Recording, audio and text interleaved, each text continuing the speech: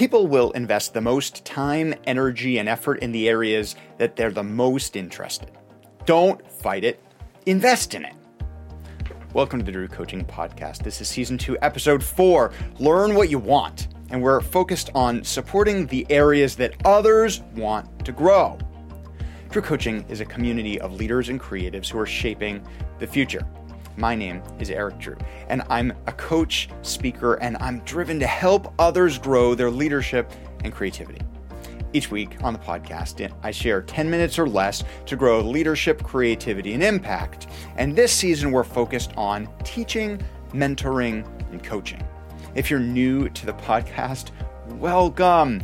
I want to give a shout out to our new email subscribers. I also want to say thank you for sharing this podcast with your friends. I can tell that teaching, mentoring, and coaching has struck a chord with our community because you are sharing it with others. Thank you. I want to remind you that you can find all of the show notes at drewcoaching.online, and then I share more on TikTok and Instagram. I'd love to connect with you over there on the social media channels.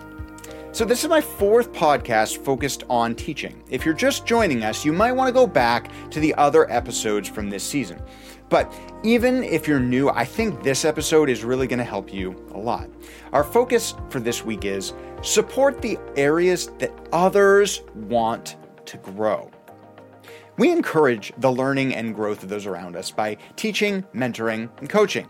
Now, you might be teaching, mentoring, and coaching in your volunteer work, at your job, with other friends and connections, in your family. You can teach, mentor, and coach anywhere. If you are, I'm super excited and grateful, but I bet you've also found some tension. Not everyone wants to learn what you think they need to learn. Sometimes supervisors or classroom teachers can experience this the most, but as one of my mentors says of everybody, the first rule of teaching is that people learn what they want to learn. Tension comes when what you want them to learn is different than what they want to learn. So if this is true for you, I think some of the lessons of the episode Start with Strengths and a new process for practice will be helpful, especially helping people find and notice what they're good at and that people grow through self-discovery. I also want you to think back to a time when you learned something significant or when you made a big leap in your ability. I bet you'll find that you had a great deal of intrinsic motivation. When individuals have a personal interest or a sense of autonomy in what they're learning, they're more likely to be motivated, engaged, and invested in the learning process. To support the areas where others want to grow, here are a few strategies that we can use. Offer choice. Provide learners with options and choices within whatever you're teaching them. This could involve offering different topics for projects or allowing for flexible learning paths. Incorporate real-world context. Connect learning material to real-world examples and applications, demonstrating the practical relevance of the content that you're teaching them or they're learning or growing. Encourage project-based work. Allow learners to engage in projects or assignments that align with their interests. Project-based learning can be a powerful way to integrate diverse topics and skills. Create a positive learning environment. Foster a positive and inclusive learning environment where learners feel comfortable expressing their interests and pursuing their areas of passion. Finally, facilitate personalized learnings. Embrace personalized learning that cater to the individual learning styles, preferences, and paces.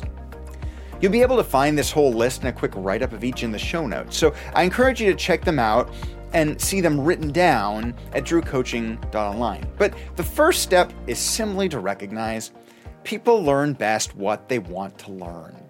You can force people to take classes, to practice exercises, to get extra help or coaching in specific areas. But if they don't want to learn that thing, if there isn't intrinsic motivation that comes from within them, there will not be great results.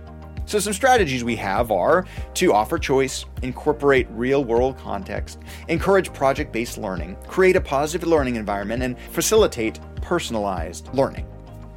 But first, I need you to lay down your agenda for their learning. People will learn what they want to learn. I'd love it if you really take some time to think about our application questions this week. Again, you can see them written down in the show notes as well. First, think of significant progress or learning for you. What was it? How did it come about? When was a time that you encountered significant opposition to learning and growth? Were maybe they not that motivated? And then what are one or two strategies that you can implement this week to support the areas that others want to grow? Hey, this one can be tough, but if you can get it, your leadership and impact will grow significantly.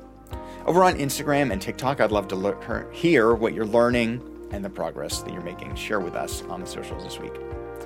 Thanks for journeying with us, for your investment in growing the leadership and creativity of others. You're a leader. You're creative. The world needs your voice. So help others grow in what they're interested in this week. As we're doing it, bring hope to life. Remember, we're in this together.